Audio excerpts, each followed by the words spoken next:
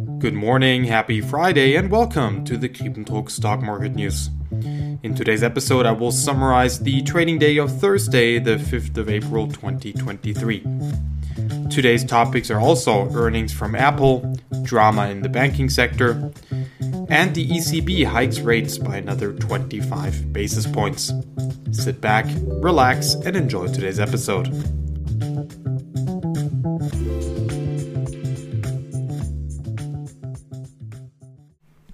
Thursday has been another day of pressure for regional banks. In the spotlight were Pacific West and Western Alliance. Pacific West was another bank that suffered significant deposit outflows because investors were moving or still are moving their money from deposits into higher yield money market funds. On Thursday, PacWest released a statement saying they are discussing strategic options with investors. However, the bank also reiterated that there has not been an increase in deposit outflows since JP Morgan acquired First Republic Bank, and there is enough liquidity to cover deposits, especially uninsured deposits. It can also be observed that deposits of PacWest actually stabilized in the past 2 weeks. However, the problem is that investors are scared and they're picking out small regional banks that have similar issues compared to SVB and First Republic. Similarities include losses on long-duration investments and a relatively high percentage of uninsured deposits, which are deposits above the FDIC insurance limit of $250,000. PacWest has a significantly higher amount of insured deposits compared to SVB, but due to similarities with other banks that already failed, the shares of PacWest were once again under significant pressure today. It has been the same news for Western Alliance Bank. Do I see a significant credit crunch coming soon? No, I actually do not. What we're seeing right now is small regional banks adjusting to a higher rate environment after the Fed has been doing quantitative easing for such a long time.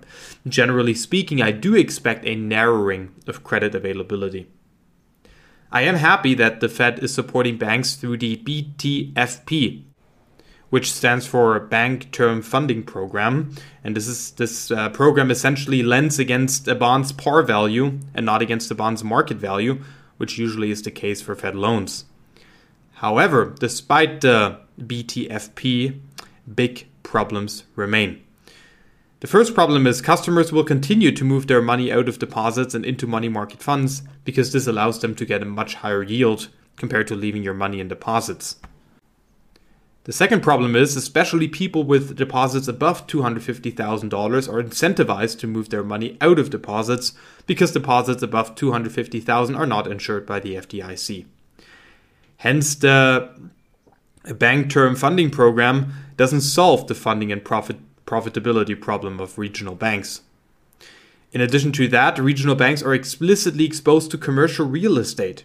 Due to the working from home trend and the higher interest rate environment, the demand for commercial real estate significantly fell, which means that the value of the CRE loan book of regional banks significantly lost value. This creates a problem because regional banks have a high national importance. In the present decades, regional banks have done a larger share of US lending, which means that stress in the regional banking sector can clearly reduce credit availability, which would put stress on the US economy. In order to contain further damage in the adjustment to a higher interest rate environment, I believe the FDIC should raise the deposit insurance limit significantly above the current $250,000. People with higher deposits are basically incentivized right now to deposit their money. There's another interesting story coming from the FDIC that was released on Thursday. The recovery of regional banks has, of course, drained funding from the Deposit Insurance Fund, in short DIF. So Bloomberg reported yesterday that the FDIC is now planning to restore the DIF by charging big banks higher fees. Small lenders with less than $10 billion in assets would not have to pay extra fees.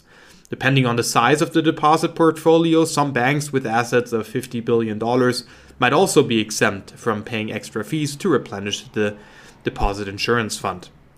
All in all, it seems inevitable to me that net interest income will start to deteriorate and hence credit availability will fall, which will contribute to the arithmetic of Jay Powell of getting to a sufficiently restrictive level. Remember the beautiful arithmetic of Jay Powell. You take the nominal rate, subtract 3% inflation to arrive at a 2% real rate. You add QT to that, You add credit tightening to that to arrive at a so-called sufficiently restrictive level. Another interesting event on Thursday was that the ECB decided to raise interest rates by another 25 basis points. Christine Lagarde said that the signs of a credit crunch have contributed to raising rates by 25 basis points instead of a 50 basis point rate hike. However, she did say that, quote, "We have more ground to cover and we're not pausing. That is extremely clear," end of quote.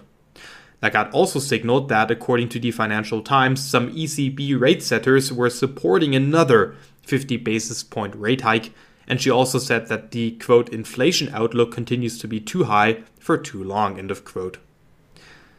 Apple reported earnings on Thursday. Apple's overall sales fell for a second quarter in a row. However, overall earnings beat estimates. Earnings per share were at $1.52 per share versus $1.43 expected. Revenue of Apple was at $94.84 billion versus an expected $92.96. Gross margin was at 44.3% versus an expected 44.1%. CEO Tim Cook told CNBC's Steve Kovach that, quote, "It was quite a good quarter from an iPhone point of view, particularly relative to the market when you look at the market stats," end of quote. I will now summarize Thursday's trading day. Regional banks suffered a lot yesterday. The problem is when you see shares of banks like PacWest or Western Alliance down by 40% or more, this could start new deposit flight and make it impossible to raise equity or achieve a sale prior to regulators stepping in, according to the Schwab Center for Financial Research. The S&P 500 index was down 0.7% at 4,061.22. The Dow Jones Industrial Average was down 0.9% at 33,127.74. And the Nasdaq 100 was down 0.37% at 12,982.48. The 10-year Treasury yield was down around 4 basis points and fell to 3.364%. And last but not least, the beautiful CBOE VIX Volatility Index was up 1.74% at 20.08.